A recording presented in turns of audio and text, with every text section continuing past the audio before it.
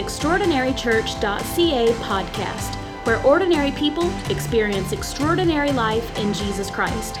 You are about to hear a message that will encourage you to become and experience all that Jesus Christ has for you. Are you ready? Open up your Bibles because something extraordinary is about to happen. So it's going to be a lot of scripture today, and I'm going to start at 1 Corinthians 1. I'm going to try to get through all of chapter 1, and I don't know where we'll end up, but I just felt like this is what the Lord wanted me to do, and so I'm going to do this today by faith. Now, I want to give you some context that I think is really important. First of all, if you don't know, for those of you all who are, first of all, everybody can learn no matter where you are. Can somebody say amen? That was weak. Let me just give you a little insight. If you have crossed the finish line, you are finished. You're done.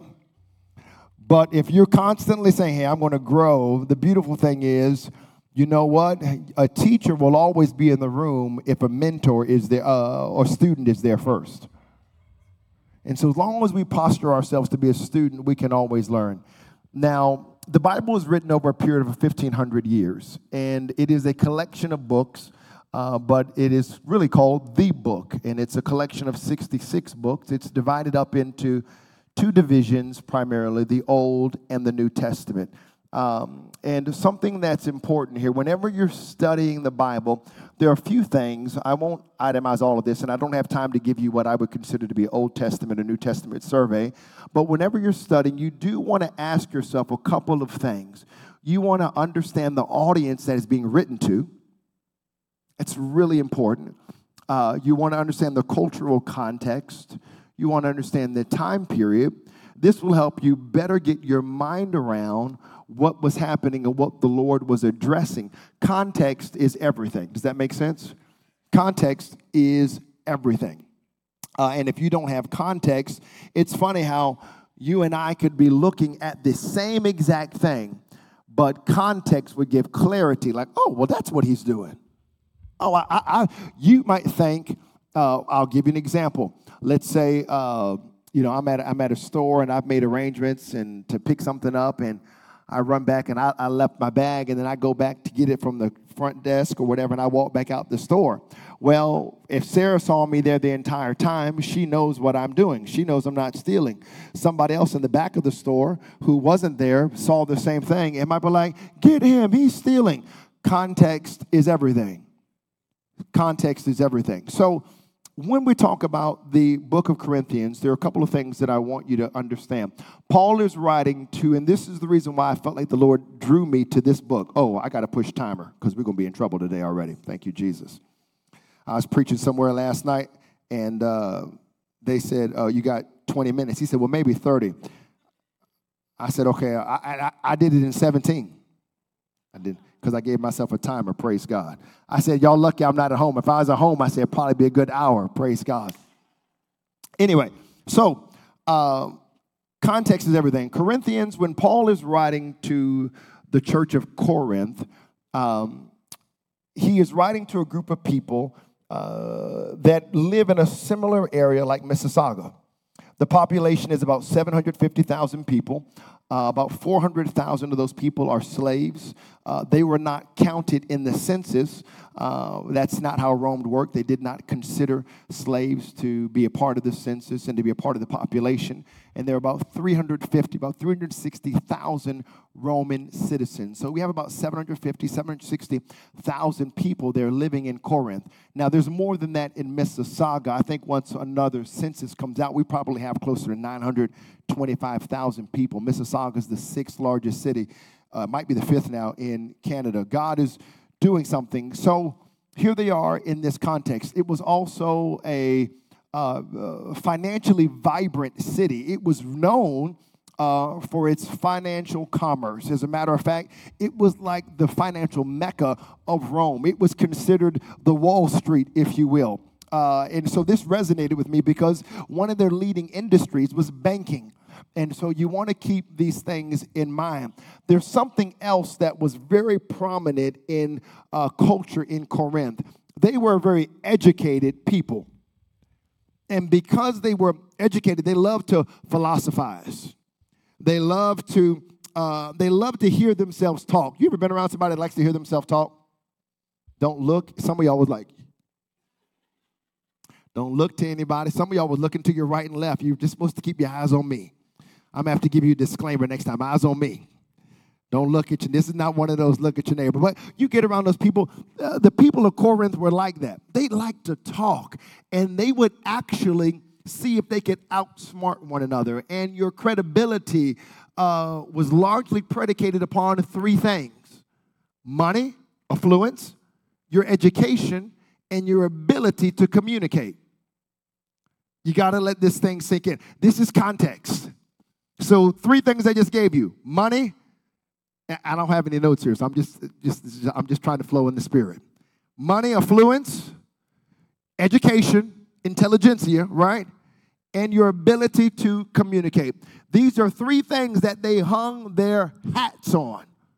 Now, Paul started the work, okay? Paul is an apostle of Christ, and he went around starting a lot of churches. As a matter of fact, everywhere he went, if Paul was being sent of the Spirit, he knew he was going to start a church. He tells us this later. He's like, man, look, yes, I'll baptize people, but I'm here to declare the gospel for everybody. And Paul would start these churches. Now, I'm going to show you something, but I want to give you context because something that's important. Let me help you. Whenever you're studying Scripture, too, you need to know Scripture will always interpret Scripture. You never have to worry about it. The Bible tells us in Peter that it's of no private interpretation. So there is no way you and I should be coming away with different conclusions if we allow Scripture to interpret Scripture. Okay? The Bible's in perfect harmony. Now, yes, it was written by man, but the author is God. The Bible tells us that we understand that men were moved by the Spirit of God, and they began to pen these things down as God spoke. Now, here's something crazy about the Word of God. The Word of God is so powerful, it's sharper than any two-edged sword, the book of Hebrews tells us. But it's also so cool that it's literally the invisible holding up the visible.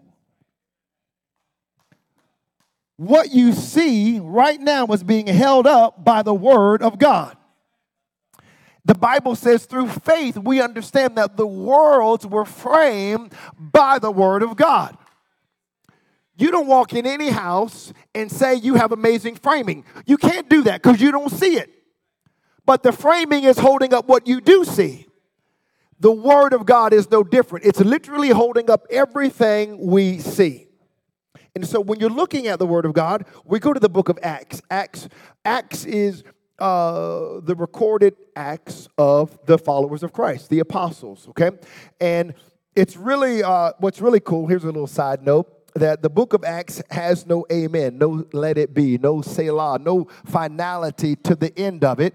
Every other book there in the epistle, the New Testament, they do. There's a finality to it. It's like, we're done. But it's never intended. It was not God's will to say, hey, this was a day of miracles, signs, and wonders, and this stops. No, we should be living and experiencing miracles, signs, and wonders today. Today, right here, right now, you and I can experience a miracle by faith for the glory of God. And I'm not trying to minimize this, but I'm not talking about a flower budding out of the ground. I'm talking about cancer being dried up. I'm talking about the dead being raised. I'm talking about somebody being delivered. I'm talking about bona fide, legit miracles. That's the will of God. So I'm going to read to you Acts chapter 18. I'm going to read to you Paul's journey to give you some context because he starts this church this way. Look at Acts chapter 18, verse 1, and I'm going to read through verse 11. And we're going to see how well the media team and I can stay connected here because I haven't even looked at my iPad yet. So I'm doing this as the Lord leads. Then Paul left Athens and went to Corinth. There he became acquainted with a Jew named Aquila, born in Pontus, who had recently arrived from Italy with his wife Priscilla. They had left Italy when Claudius Caesar deported all Jews from Rome. Wait a second. Let me go back real quick to verse 2. You might be wondering, this is really important. You know what linked up at that point, Paul to Aquila and to Priscilla? Occupation. They were tent makers. God, right now, some of you all don't realize it, but you are on assignment with your job. God has you divinely placed right there to connect with people. And in this case, it could be such an extraordinary connection, a church can be born out of it. Why can't we have a church at Starbucks? Why can't we have a church at your university campus?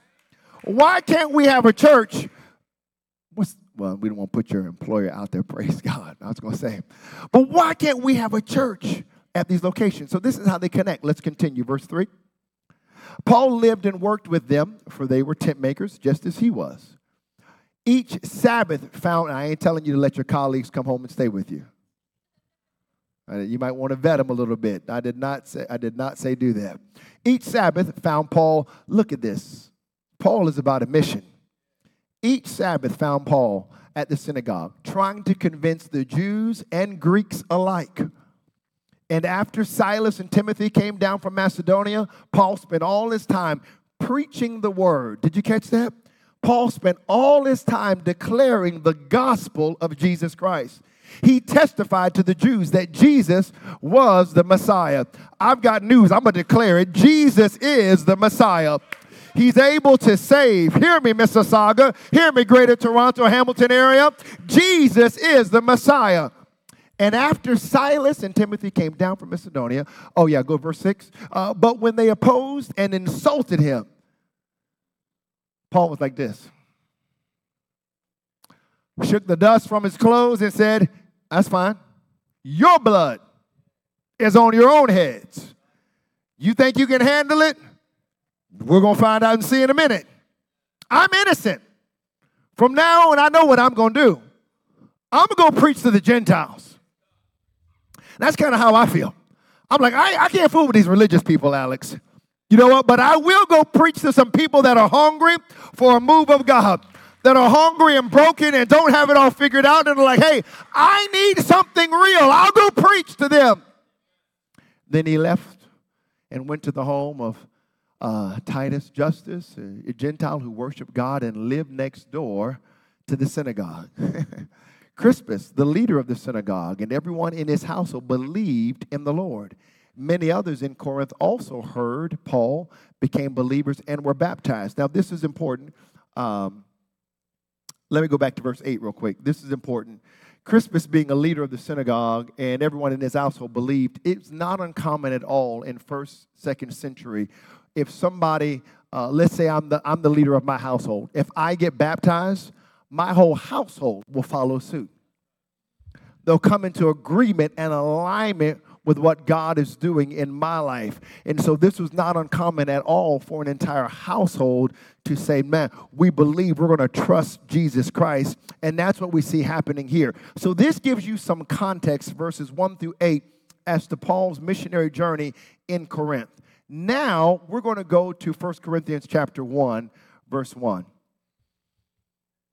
Now, check this out.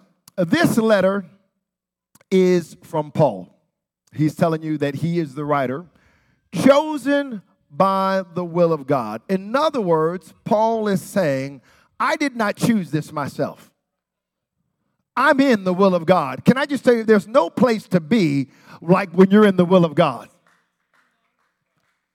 And this is different because Paul is like, hey, as much as some people like me, you know what? Peter, I didn't seek his approval. God called me. As a matter of fact, if you read in Galatians, Paul tells us that I was in the desert for 3 years, all by myself. I got what I got from God. And I'm telling you, he's like, hey, I'm in the will of God. I didn't choose this vocation. I was doing just fine, so to speak. I'm being facetious or hyperbolic. Listen, but you know what? He's like, hey, God chose me. God chose me. This is his will. It's his will. I did not go into this thinking, oh, one day I'm going to be a pastor. And I'm going to call it Extraordinary church. That was the furthest thing from my mind. As a matter of fact, I was like, Jesus is real? When I received the Holy Ghost, I was like, yo, Jesus is real? I was like real. I was like, not a game, real. Like, Jesus is real? Y'all don't know nothing about that. Y'all don't know nothing about that. Y'all like, what? What are they doing? Can we get that John B. Key? Jesus. Yeah, no. So I was like, yo, Jesus is real. This is not a game. I was like real, not like some idea in my mind. He's real. To be an apostle. So it was like, hey, God, he called me, and here I am. I was like, yo, when he called me to preach, I was like, you got it wrong. I was like, you did not pick the right individual. Later, I finally acquiesced, if you will, kind of relented and said, God, because I was miserable. Let me just tell you, you'll be miserable when you're not in the will of God. You can run. There are people right now. I ain't even going to look at some of you. Praise God. I'm going to just run to the wall. I'm going to just run right to the wall like I'm in trouble because I know y'all give me that look right now. There are some of you right now in this place under the sound of my voice that know you are not in the will of God. You are running. You are running. Stop running. Stop running.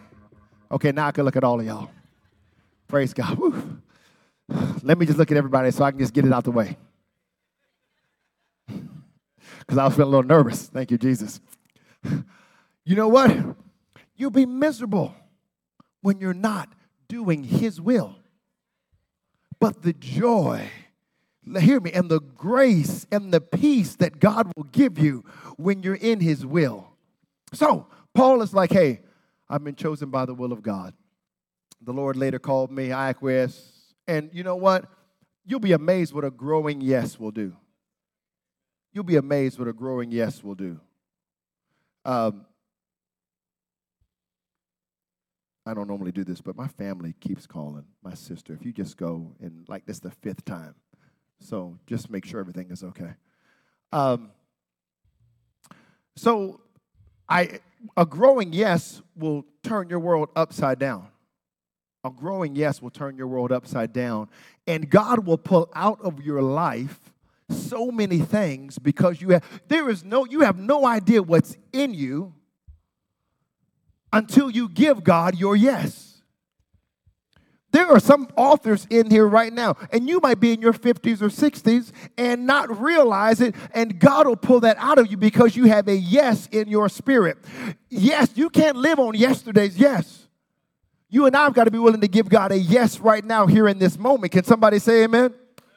All right. Man, I haven't even gotten past verse 1.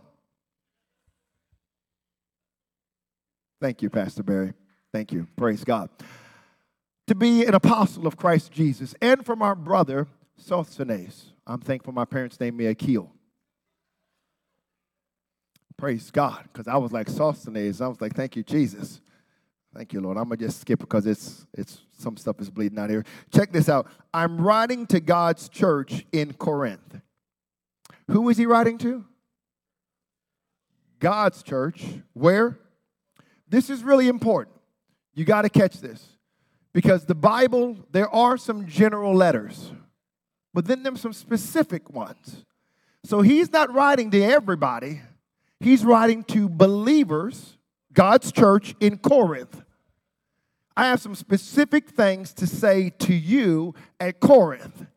This is really important because people will ask me, and I believe and declare by faith that we are the fastest growing church in the greater Toronto, in the nation, reaching the world. We believe that. I give God praise. We understand why we exist. We exist to help ordinary people experience extraordinary life in Jesus Christ. And forgive me, we didn't even make our biblical declaration. But you understand, here's what I want you to understand. God, I'm not looking. Here's what your pastor doesn't do. I don't follow other churches. I don't even follow other preachers. I have no clue what the preacher down the street is doing. I have no clue what the preacher in the States is doing.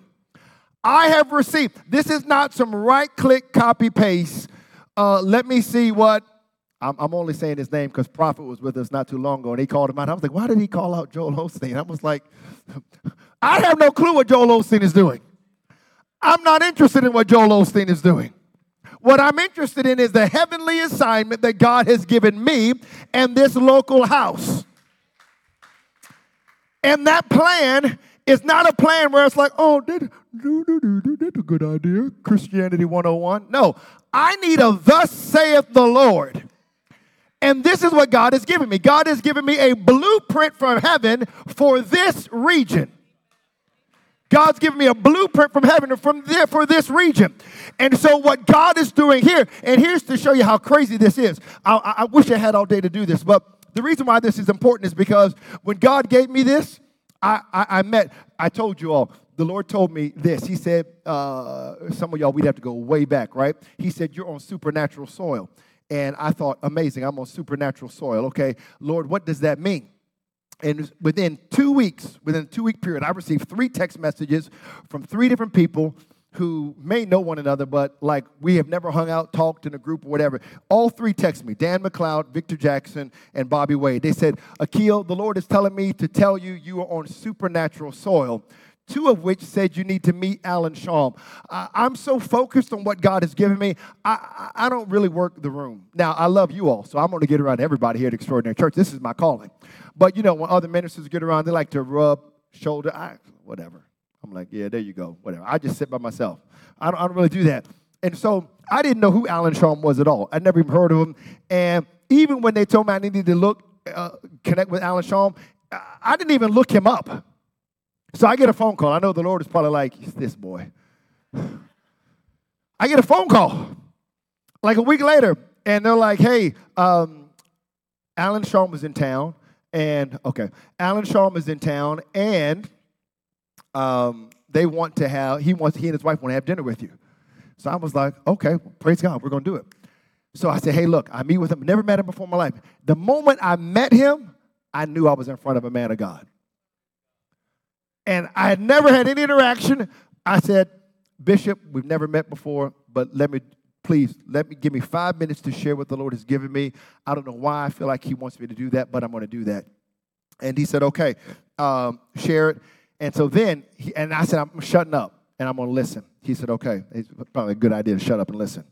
So he begins to talk, and he says, son, what you don't know is my wife and I were here in the 70s in Mississauga. And we started something.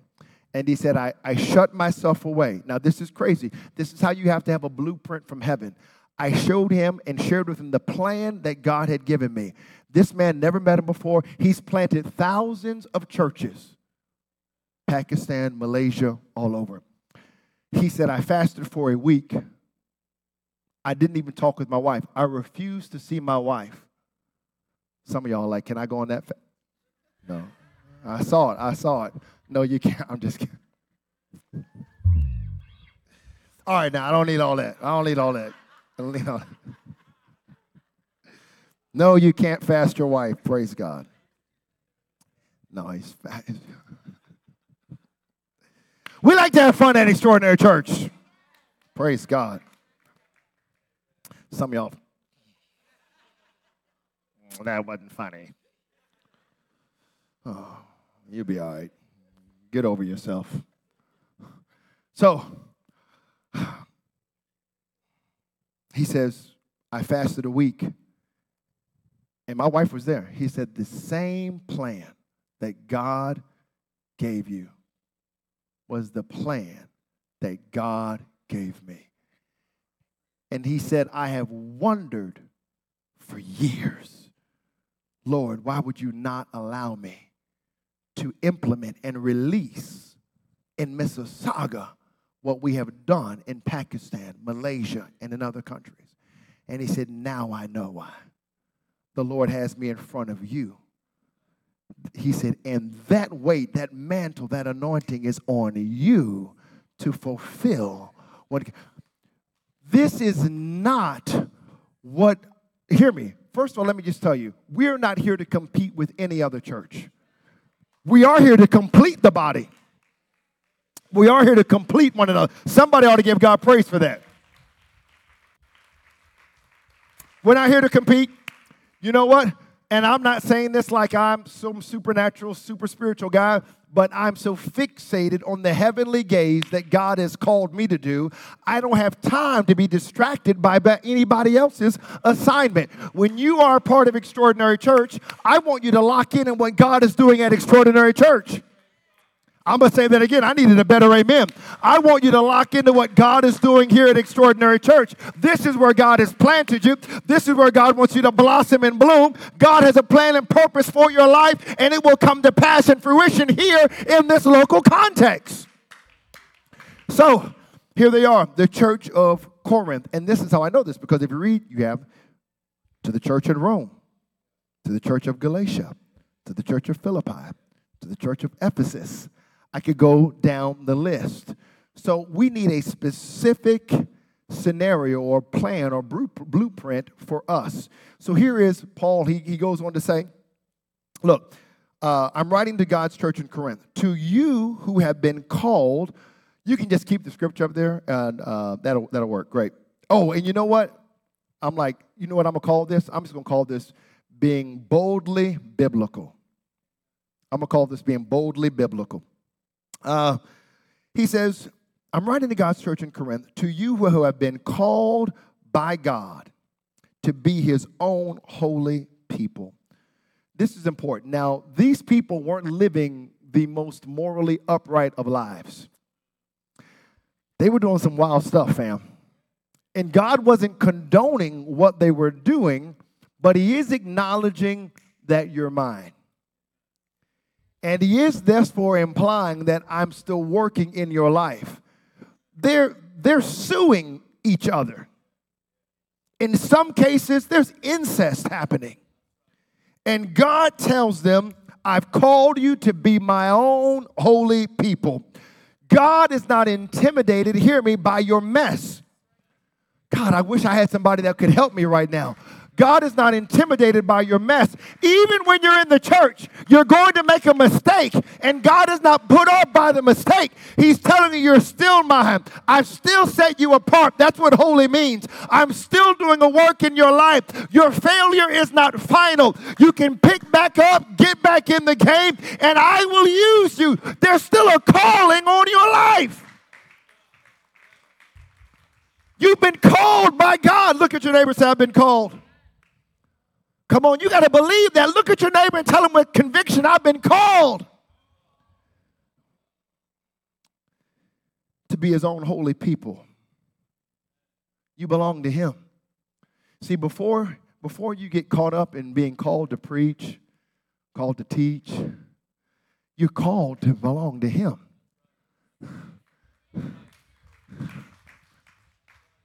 We don't belong to anybody else. See, if you get it backwards, you get all bent out of shape.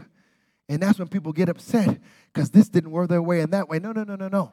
When you're called and you belong to him and you understand that, then Jesus is enough. When Jesus is enough, you're not looking for somebody to hoop you or hype you up. You're not looking for somebody to affirm you. Y'all not going to help me today. You're not looking for, oh, was this okay? You're not trying to please people. When God called you and you understand he's called you to be his, you belong to him, and you want to give yourself, all of who you are, to him. Nothing else matters. Here I thought I was going to get through all of chapter 1. Wow, okay. He made you holy by means of Jesus Christ. How did he make you holy? The fact that God robed himself in flesh, died for you and I. That's the only reason you're holy. The atoning work of Calvary is the reason why all of us can stand sanctified, justified in his presence, because he paid the criminal's price for us. Now check this out. I got some of y'all don't like this, but I love it. Just as he did. See, the Corinthians were elitist.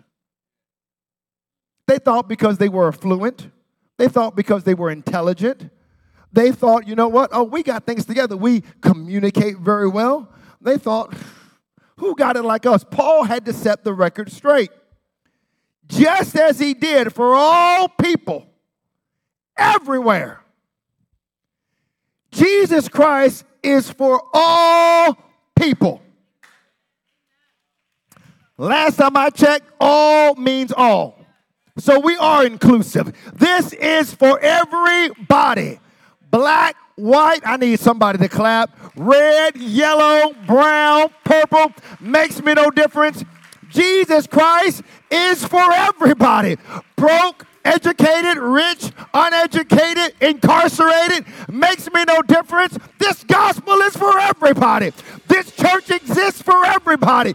Anybody that's willing to say, I need him, is welcome here.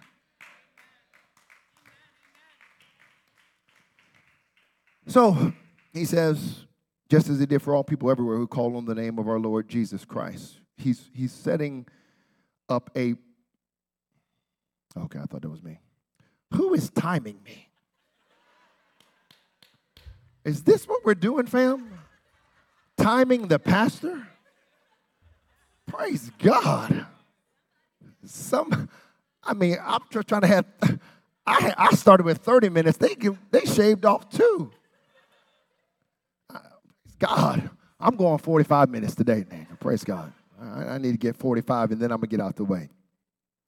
May God our Father and the Lord Jesus Christ give you grace and peace. Now, there's nothing like the grace of the Lord. We're able to move forward. You don't realize how much, see, some of us will be praying like, I need a supernatural. No, you need the grace of God. This is why Paul told him. He said, this is extraordinary stuff here, fam. He's like, hey, God, I'm struggling with this. This is really getting on my nerves. And the Lord tells him, my grace is sufficient for you. See, when you receive the grace of the Lord, you won't be so quick to get out the situation. Because you'll then say, God, you're doing a work in me and in my character. And so the church is in a little bit of turmoil. You know why? Because they got people. That's why we say no perfect people allowed here at Extraordinary Church. Because you will not find one. And they had drama. So not only did they need grace, but they needed peace. They needed peace. So check out what Paul does here. This is crazy. Paul says, I always thank my God for you and for the gracious gifts he has given you. Now, why is Paul talking about this? Remember, they relied upon their affluence. He said, I always thank my God for you. Now, this is crazy because he's thanking them and they're acting up. He said, but I still thank God for you. Isn't it nice when somebody hasn't given up on you? We can't write people off. Praise God. Paul's like, I thank God for you and for the gracious gifts he has given you now that you belong to Christ Jesus. Through him, God has enriched your church in every way. What is he saying? Get over the fact that you got, everybody dressed up, bougie. Get over all that. And you comparing your bank accounts and your positions and your roles. God has enriched you in every way. And this is like Paul saying, and he's like this, with all of your eloquent words and knowledge. That's not a compliment.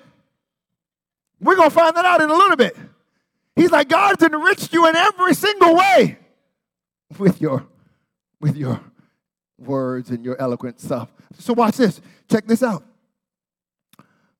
This confirms that what I told you about Christ is true.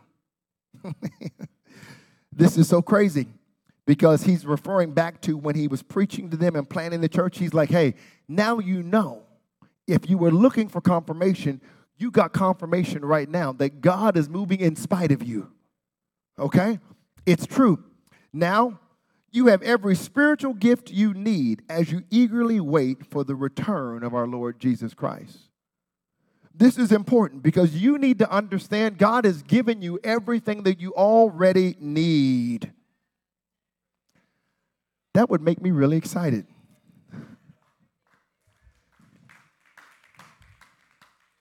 You have everything that you need. Extraordinary Church has everything that we need to turn our region upside down. Extraordinary Church has everything that we need to see the dead raised and give God glory. God has given us everything that we need. He will keep you strong to the end so that you'll be free from all blame on the day when our Lord Jesus Christ returns.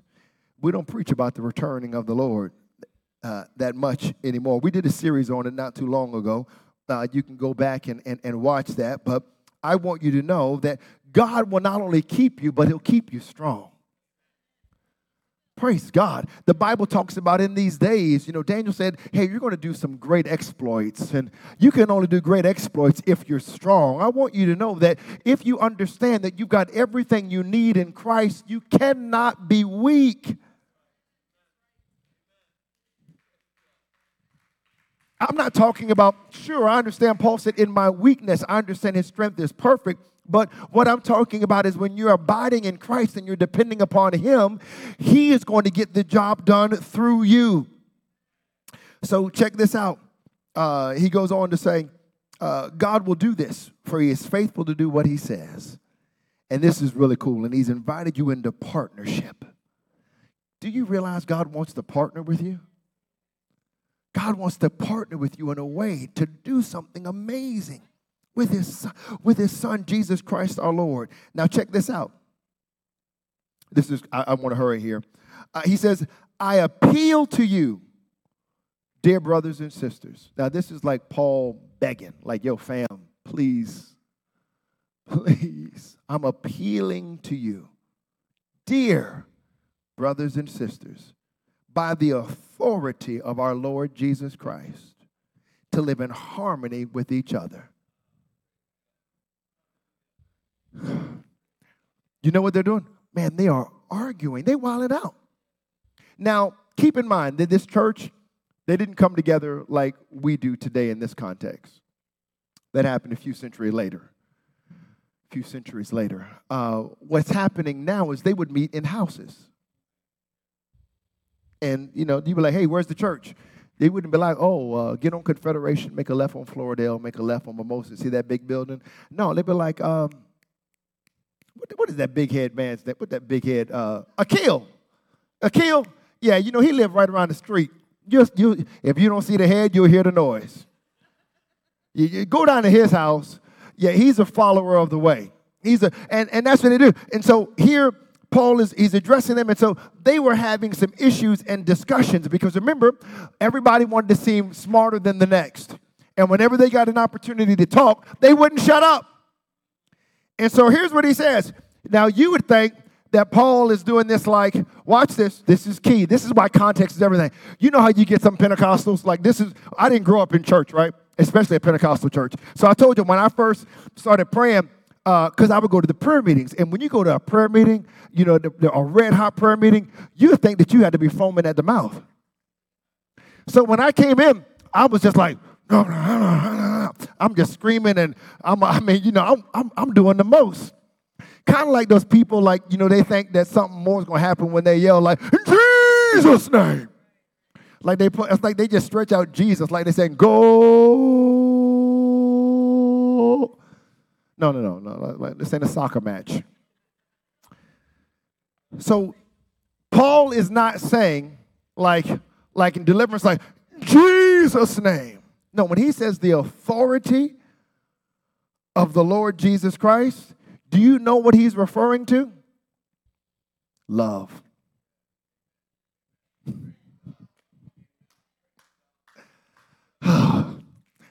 He is saying, listen, you think you got it all together. You think you got it all figured out. And you're dependent upon your money and your positions. But I'm appealing to you on something that transcends all of that. I'm appealing to you on the love of God. The love that God came, robed himself in flesh, and was crucified on a cross. They considered that to be a curse if you hung on a tree. Read Deuteronomy 29. It's there, I believe. It might be 28, where they thought it would be a curse if they were hanging. They hung our Lord on a tree, humiliated him in front of everybody. He died a criminal's death. Why? Because of his love. for you and I. While we were yet sinners, the Bible says, Christ died for the ungodly. Is this helping anybody today? Love changes everything. And when he says, I'm appealing to you, predicated upon love, what he's saying is, let love be the motivation. When love is the... People want to get context. This is why when he drives home the 13th chapter, he started in chapter 1. We like to go there, but Jesus Christ is love. So he says, I'm appealing to you. When you love one another, guess what you can do? You can live in harmony with each other. Praise God. I want to live in harmony. I do not want Bella to be like, he can't sit here. I would rather Bella be like, oh, let me move this. You can move it. Praise God. Thank you, Jesus. I mean, I'm trying to sit. Praise God. Thank you, Lord. Sit right here and just feel at home. I feel closer to Bella than I do this right over here, this thing. Thank you, Jesus. But if I have love, let me rephrase that. I have love. If Deborah Lee had love, she would have moved her stuff. But Bella has love for her pastor, and she made room. When people show up, look, she done put her stuff right back, too. I'll tell you, boy, she don't love me. Talking about something. We came to church today. She was like, hi, Sarah, I love you. I said, oh. I said, must be nice to be loved. Praise God. Must be nice. Thank you, Jesus. So, love makes all the difference, fam. Are you hearing me? So check this out. He says, live in harmony with each other, and let there be no divisions in the church.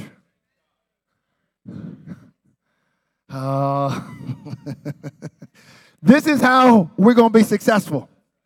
We're going to live in harmony, and there's not going to be any divisions, because a house divided can't stand. He said, so instead of us, you know what he's doing? Let me just help you. Instead of us puffing up or highlighting our differences, instead of us highlighting our disagreements, he's telling us, be of one mind, united in thought and in purpose. Okay? So, because here's what he's doing. Because you know how people like to give you certain aspects of a story. Read verse 11. He said, for some members of Chloe's household have told me about your quarrels, my dear brothers and sisters. See, they had written to Paul, but they didn't bring up that they was fighting. So Paul had to find out from somebody else. He said, oh, somebody from Chloe done told me. My girl Chloe, you know, she peeped me into what's going on here. Some of you are saying, I am a follower of Paul. Others are saying, I follow Apollos. Others, or I follow Peter. Or I follow only Christ. Now, this is important because one reason why they love them some Apollos, what did I tell you the three things that they were crazy about? Affluence, education, and communication. Apollos was known as the silver-tongued preacher. This man can get up, give me the mic. I'm going to preach this thing. I mean, just kind of like that Jordan spirit. And I wish I had that. I wish I had that. I don't have it. Y'all see my I mean, just the way, can I stand that cool? Praise God. I don't have it. Not that I don't want it. Praise God. I'm going to let him have it and flow in it. Praise God. That's why we're the body of Christ. Can somebody say amen? Praise God. Come on, somebody say amen. Give God praise. He says, so they love them some Apollos. So here they are. You got people. Now, I know you might be thinking, well, I don't do that. We do it on social media. You follow your favorite preachers. Some of us, before we identify as Christ followers, we dropping who we connected to or the church we're a part of. What are we doing, fam? What are we doing? Paul's like, no. This is not how this is supposed to be. He goes as far as to say, is Christ divided into factions? He's even asking, really, he says, was I, Paul, crucified Because when he says that some of you are saying you follow Apollos, you follow Peter, you follow Paul, or you follow Christ, are you likening Apollos or Peter to Christ? He's like, you're really tripping now. So let me get it straight. He says, was I Paul crucified for you? Here it is. Were any of you baptized in the name of Paul? Because let me just tell you right now, Paul ain't saving you. Apollos ain't saving you. Peter ain't saving you. But when you are baptized in the name of Jesus Christ for the remission of your sins, all your sins will be washed away. Paul's like, of course not. He says, he goes on to say, man, I thank God I didn't baptize any of y'all, except Crispus, Gaius. For none of you can say they were baptized in my name. Oh, yes, he's like, I forgot. I also baptized the house of Stephanus, but I don't remember baptizing anybody else.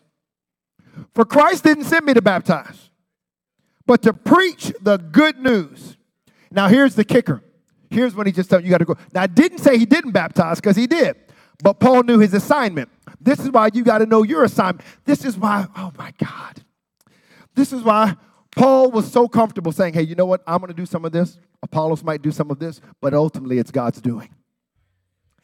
You gotta let this get in there. So he's like, let me hurry up because I want to do a few more things here. For Christ didn't send me to baptize, but to preach the good news. We each have our own assignment that we need to walk in. We each have our own gifting and calling that we need to walk in, right? Listen. I'm not saying I'm the one and only because that's not it. We bring in a multitude. God's raising up speakers, preachers, teachers, and I thank God because we're going to plant a lot of churches. But you know what? God's raising them up. But we need you to stay in your lane. I'll stay in mine with your various giftings, and that's how we complement and complete one another as the body of Christ. So he says, Christ didn't send me to baptize, but to preach the good news. And watch this. And not with clever speech. Oh, this did not go over well. Because they are thinking, oh, I really wish I was listening to Apollos right now. But Paul said, I didn't come with clever speech for fear that the cross of Christ would lose its power.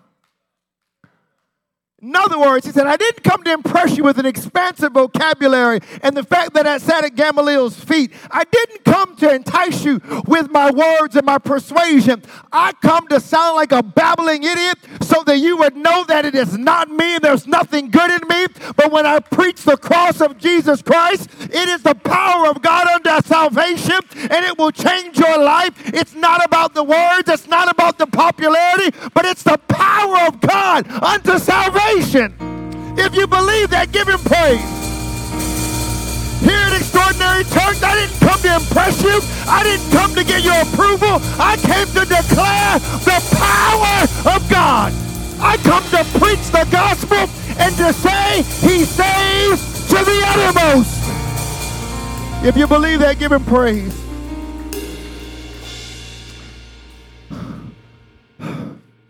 Oh, Jesus, help me. I'm going to close because it's too late. I did look at the podcast, and I preached for 1 hour and 8 minutes last Sunday. It's too long. Don't worry, I haven't been preaching that long. Some of y'all looking at me like, it's good for the ride. Praise God. Thank you. Thank you. You do love me, I guess. Y'all can begin to play. Let's give them hope. Let's give them hope. Let's give them hope. Praise God. I didn't do it. Chris joked and said that I would. He told Mia, he's going to look back. Your dad's going to look back and say, baby girl, why don't you get on the keys? Or Pookie, why don't you get? You don't got to worry about that. I was like, no, that's not going to happen. Somebody else in this house may call you baby, but I'm not. And praise God. I can call you baby girl. I sure ain't going to call you Pookie. It's Chris. Sea Dog. I don't know. All right, anyway. But he says, the message of the cross is foolish to those who are headed for destruction. The fact, see, what the Romans believed is their gods that they worshiped would never subject themselves to a criminal's punishment. Too proud. They couldn't get their mind around that. The Jews thought, there's no dignity in that. But the cross, and to our God, He says, I love you so much. I'll come and do what nobody would ever think possible. I'll come and put myself in flesh and live secretly for 30 years for the most part, and nobody know. Walking amongst majesty and glory. The one who was full of grace and truth, walking through the market, running errands for his parents. This is why they looked and said, can this be the carpenter's son? And then, all of a sudden, something shifted. He said, something about the fullness of time. He said, now is the time. And he began to reveal himself. And you know what's amazing? He revealed himself to the most broken and destitute people. That's why we're here. I'm here for those that are broken. I'm here for the drug addict. I'm here for the affluent person too. But I'm here for the person who is willing to say, man, I'm so lost. I'm so lost. This God came, and the grief was so overwhelming when he was in the Garden of Gethsemane. Jemima, you know what he said? His flesh. He was, this is too much. I'd rather them deal with their own eternal damnation than for me to deal with all of this. But nevertheless, let your will be done. And it was so overwhelming, the weight of humanity's sin, that the container began to bleed. Because without the shedding of blood, there can be no remission of sin. And as he began to drip blood, he was apprehended by a group of people who once cheered him on. Hosanna, Hosanna. But in a few moments, they're about to shout, crucify him. Crucify, kill him. Can you imagine? They scourge him, beat him, mock him, spit upon him, make him carry his own cross, rip flesh off of his body, humiliate him. He is naked in front of everybody. And he's completely innocent. So much so that even a carnal man like Pilate could say, I find no fault in this man. What do you want me to do? And the people said, kill him! Kill him now!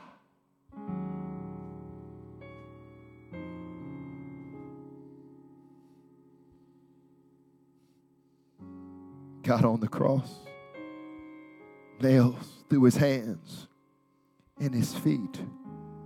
They even put a crown of thorns on his head to mock him. What king you must be. That seems like foolishness to them.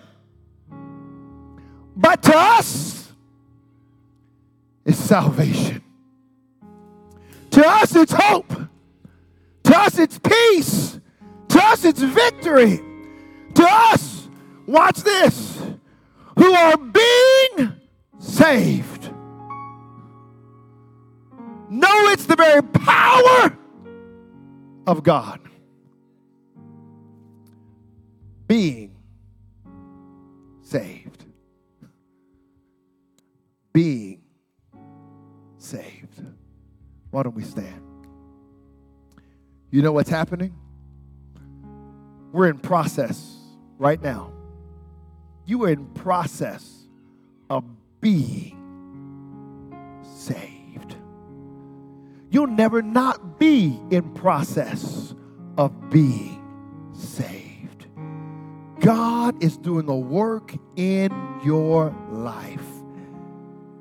You know what that theologians or wannabe Bible study teachers like me, we use this term called sanctification. It means simply, in this, I like to use everyday terms. We're in process. We're in process. You know what keeps you in process? The cross. Did you catch that? The cross keeps you in process. Ooh, why don't we lift our hands unto him for a moment? Just begin to talk to him. Thank you, Jesus. Come on, that's it. Thank you, Jesus. Thank you, Lord. Why don't you just begin to worship him and begin to bless him? Some of you, it's been a while since you picked up your cross. Some of you, it's been a moment since you've taken up your cross. Can I tell you, if we don't take up our cross and follow him, we are not a disciple of his. We got to take up our cross. Why don't you just continue to worship him for a moment? Thanks for listening to our podcast. Join us next week for another message of hope and life in Jesus. If you like what you just heard, we hope you'll pass along our web address to all of your friends, extraordinarychurch.ca. We are a young church plant with a lot of people living an extraordinary life in Jesus. If you're looking for a way to become better connected to what God is doing, email us info@extraordinarychurch.ca. We'd love to hear from you.